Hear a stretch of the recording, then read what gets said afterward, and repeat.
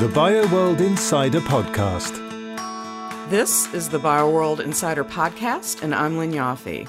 The rapid development of COVID-19 vaccines in many of the world's richest nations has brought global attention to the messenger RNA-based technology behind them, also known as mRNA. But another potentially transformative technology has advanced too. They're vaccines that use DNA to prime the immune system. Emergency use authorization for Zydus Cadilla's DNA-based COVID vaccine called ZyCoV-D made headlines recently in India. It was a global first that we shared with BioWorld readers in late August. Today, we'll take a closer look at this type of vaccine with our guest, Lucio Rovati. He's the CEO and Chief Scientific Officer at Rotopharm Biotech, which is headquartered in Italy. Just recently, his firm announced early results from a phase 1 study of COVID-EVAX. It's the first DNA vaccine candidate against COVID-19 to enter clinical development in Europe. Rotopharm is developing it with Takis Biotech, another Italian firm. We're glad to welcome Lucio as our guest to talk about the early clinical results with BioWorld Managing Editor Michael Fitzhugh. Over to you, Michael. Thanks, Lynn, and thanks for being with us today, Lucio. Thank you, Michael. Thank you, Lynn, for the kind invitation. I'm really excited to talk to you about COVID-EVAX and DNA vaccines more broadly. But before we get there, could you tell us a bit about the backstory of how and why you founded Rotopharm Biotech? Sure, with pleasure. Well, the history of Rotopharm goes back to some 60 years ago. The company was founded by my father, who was a physician and a pharmacologist as well. And he left the university in order to found his own private drug discovery laboratory. Actually, he was able to create a company out of that became one of the largest pharmaceutical companies in Italy with a global presence throughout the world. And it was probably the fourth or fifth largest pharmaceutical company in Italy. When in 2014, we decided to merge the commercial activity into another larger company. And today, our franchise is with the American company Mylan, and now Viatris, actually. And we retain for us only the R&D activities, as this was the founding basis of the company. And the R&D activities, tell me a little bit about why you retained that piece and a little bit about your background, because I understood reading about it that why you would gravitate toward that. But tell our listeners a little bit about that. Sure, with pleasure. I'm a physician as well and a clinical pharmacologist, so I've always been the scientific background of the company over the past 30 years.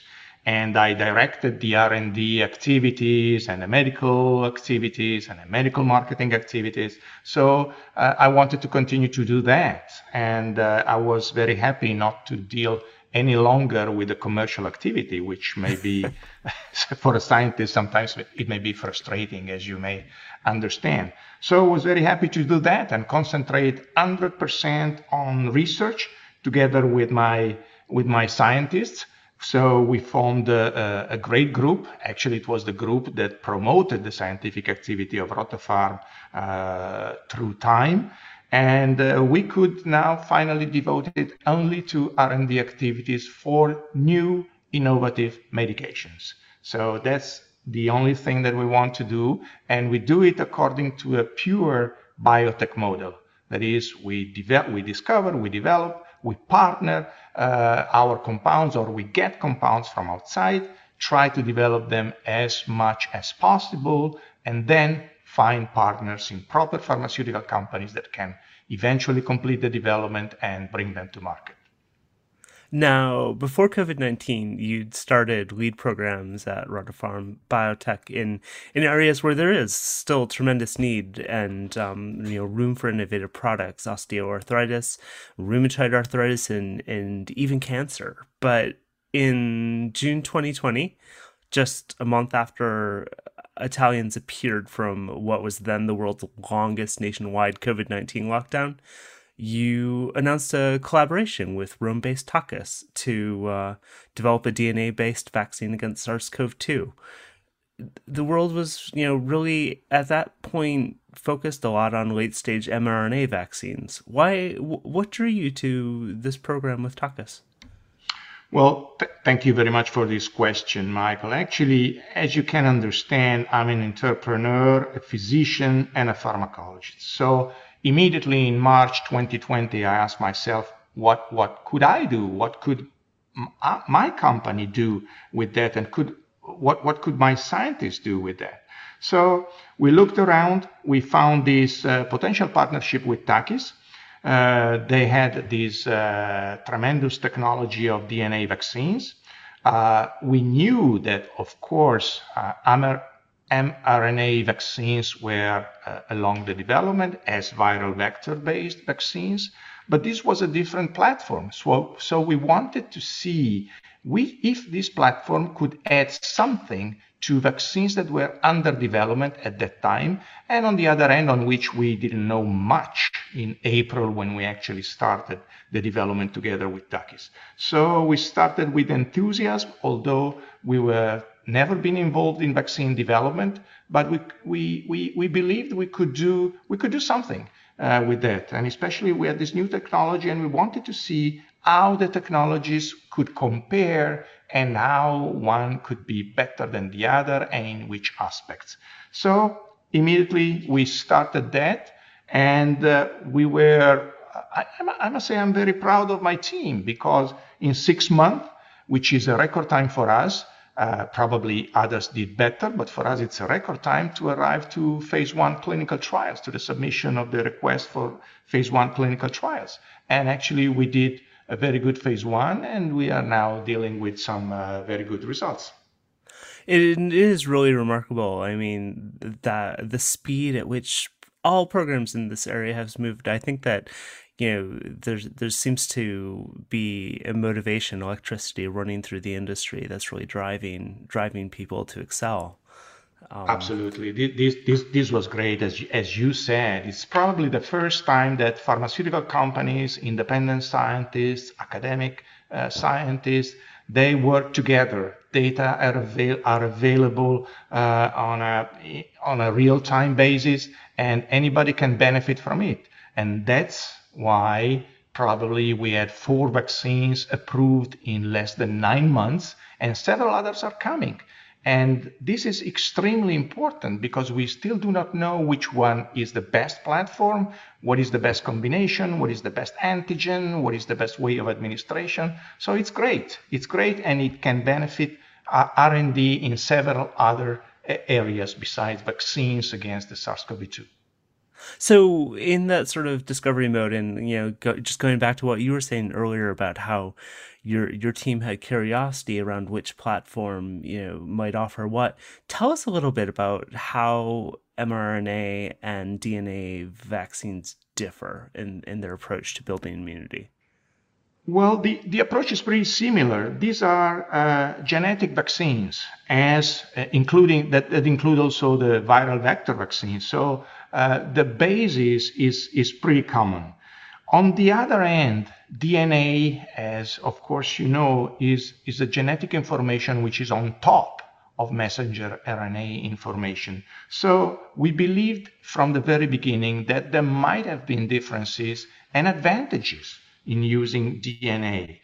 For example, since the information stays on the top of the genetic information compared to messenger RNA vaccines, we believe that it may give a longer duration of the immunological response, because the production of the protein of which we administer the information is longer. And this is one of the potential advantages. Then it does not relate to the platform, but it relates exactly to our vaccine. We didn't use the full length spike protein as most of the vaccines available today. We used only the RBD segment of the spike protein, which is very conserved among variants. And actually, we have laboratory data showing that the immunological response induced by our vaccines in animals so far is not influenced by the variant. So the efficacy seems to be more or less the same independently of the variant. So there are potential advantages with the technology and potential advantages with our approach as an antigen. And I understand that there may be some other differences too in terms of you mentioned administration, obviously, but manufacture and transport. Can you tell me a little bit about those elements? This is a very important point, of course. Manufacturing, first of all, because manufacturing of DNA is fast and cheap. Definitely faster and cheaper than messenger RNA, as long as they work, of course. Right. Transportation is also a key point. You know that RNA vaccines are subject to the cold chain for transportation and storage, while DNA is a very stable molecule. You do not need a cold chain, so it can be transported, it can be stored at room temperature, most likely, and this makes the life of everybody easier. There is a drawback, which is, as you correctly mentioned in your last part of your question, the administration. DNA is a bulky molecule, bulkier than RNA, and therefore in order to enter the cell you have to do something. Either you have to use a complex formulation, as on the other hand is the case for RNA, or you do something different. For example, we use electroporation. Electroporation is a very small electrical field applied to the muscle when you administer intramuscularly the vaccine. The electrical current opens up some pores in the membrane of the muscle cells, and the DNA can enter. So it is very safe, so there is no problem from this point of view, but on the other hand, it's a complication. So it's easier manufacturing, transporting, and storing. It's a bit more complicated to administer DNA vaccines. And in the case of COVID evacs, you have in Techus, I think, have a partnership with an electroporation technology provider. I can't recall the name. I'm sorry. Absolutely. It's another Italian company. It's called IGEA. It's in the center of Italy. It's one of the most important companies in Italy for developing this kind of device, of medical device, and other medical device as well. So it's a great Italian collaboration, which is not easy, and I believe it's one of the most important things that we're doing right now. Why is it not easy to have a great Italian collaboration? Well, you know, the world has become global. So whenever you have a collaboration with other companies, it's usually a global collaboration. You collaborate either with an American company and then with a German company and perhaps with a French one or with a Chinese one. So it's very difficult to find collaboration in the same countries, which, especially in the case of a pandemic, might stimulate the interest of the country itself, which is very good, I believe, in this period.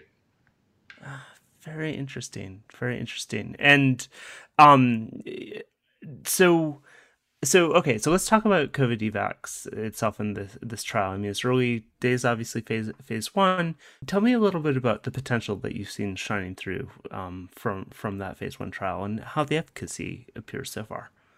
Yeah, absolutely. Well, let me first of all say that as in any phase one study, the main objective was safety, and safety was great, despite electroporation. So we confirmed that electroporation may be a bit cumbersome, but it's a small complication, but it is very safe. So there are no problems from this point of view. We, of course, analyzed the immunological response, which was pretty good.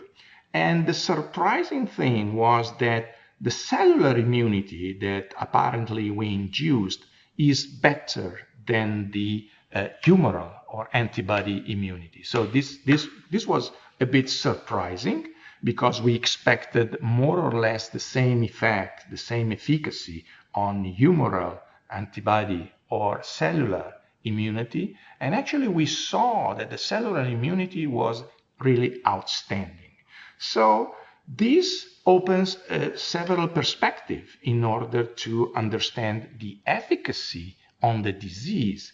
And actually, if you have a good cellular immunity and you can therefore attack cells, our cells, human cells, that are eventually infected by the virus, you could probably stop the disease, avoid the disease, and have a very good efficacy from this point of view.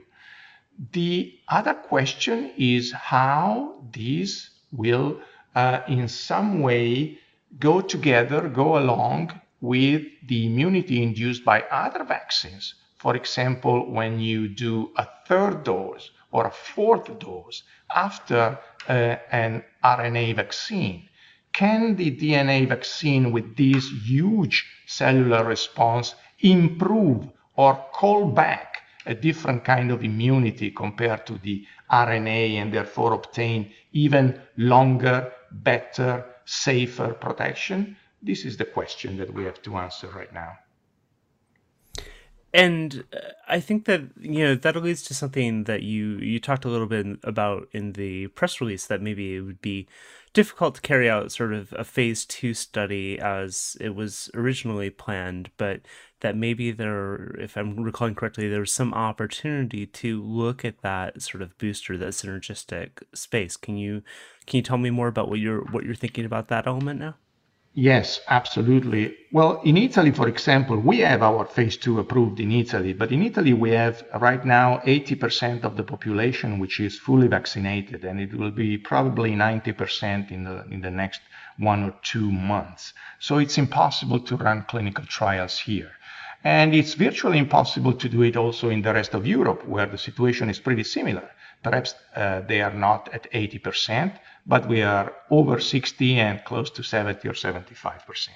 So the same applies also to major countries in the Eastern world and in the US, of course. So if we want to develop a new vaccine, we have to look at something different. And actually, what we should look at is a third dose or a further dose from now on, and see, as I was saying before, whether the different response that we observe can in some way potentiate the previous administration of a different platform of vaccines.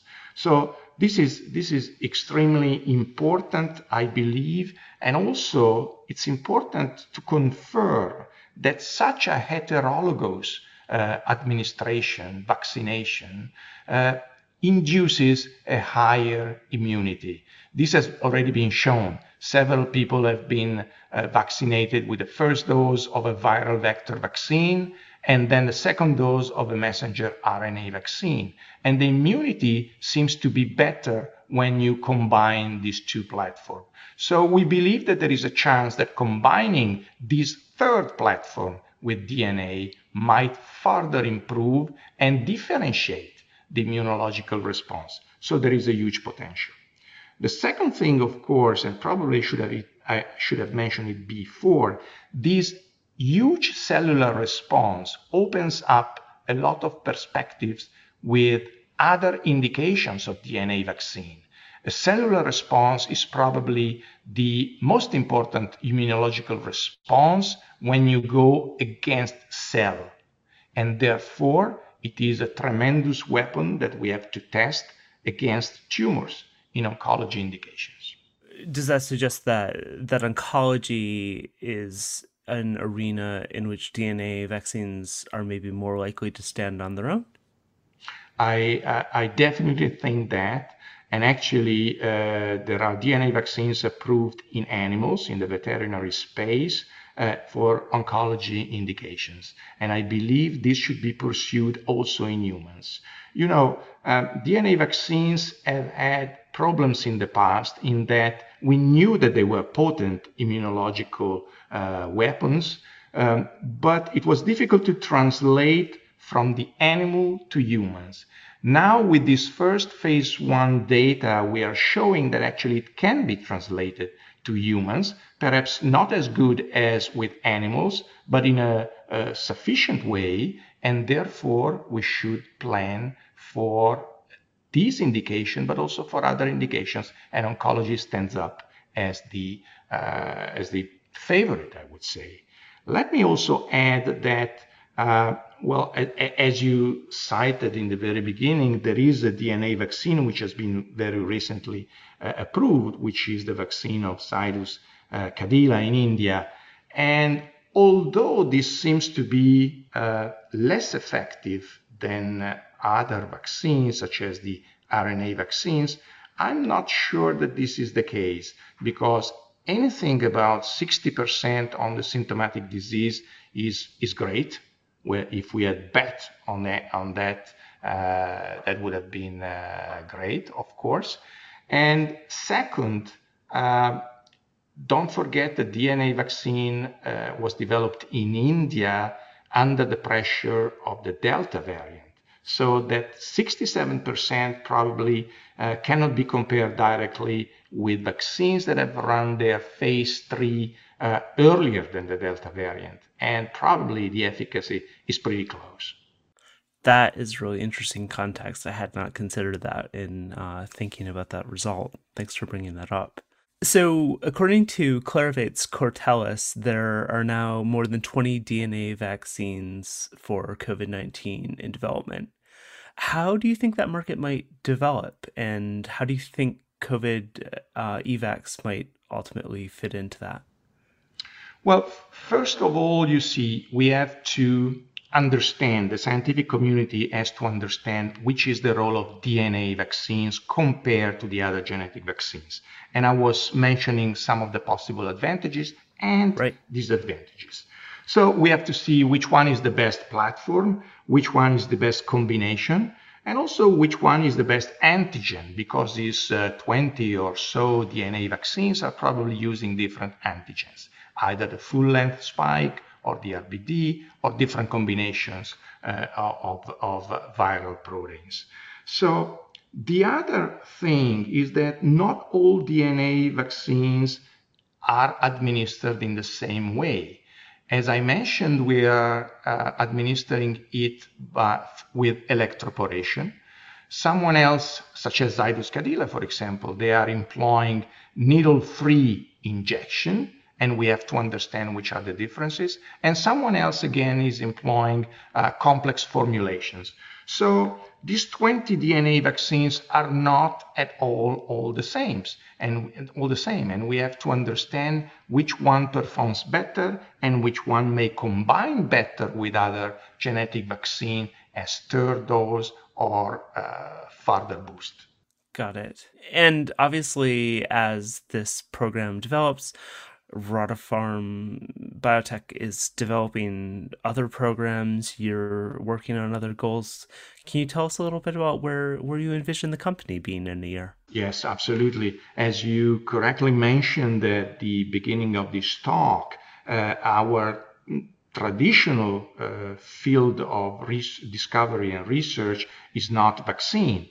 We have been very active in the rheumatological space, for example, and I tell you, we have to find a drug, a treatment for osteoarthritis. This is something that we've been pursuing for the last decades. We developed some very interesting compounds. You may know that Rotopharm was the company that developed glucosamine sulfate for osteoarthritis, which is now a very famous medication and OTC used everywhere. But it is not exactly what we want. We really want a treatment for osteoarthritis, and we are dealing with the disease phenotypes, and we believe we could be in the clinic soon with something for a different osteoarthritis phenotypes.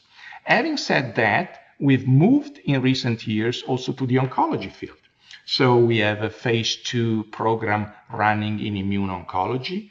We have a phase 1 clinical trial in preparation with a small molecule in glioblastoma. We are widening our collaboration on advanced therapy in oncology, including especially cellular therapy. So I believe that we are in a very good phase and in a very good mood. And in a year from now, we should have very good results in order to progress the company. Excellent. Lucio, thank you so much for sharing your time with us today. I really appreciate you joining us. It was my pleasure. Thank you for the invitation. Thank you, Lucio and Michael. Given the tsunami of issues around boosters related to the current mRNA vaccines, a new DNA vaccine that extends immunity might certainly offer a stronger option. As always, BioWorld will continue to keep you informed of all the most important scientific, clinical, and business updates in the field. So that's our show for today. If you need to track the development of drugs, turn to bioworld.com, follow us on Twitter, or email us at newsdesk@bioworld.com. Also, if you're enjoying the podcast, don't forget to subscribe. Thank you for joining us. BioWorld, published by Clarivate, is a subscription-based news service, but all of our COVID-19 content, more than 5,000 articles and data entries since the start of the pandemic, are freely accessible.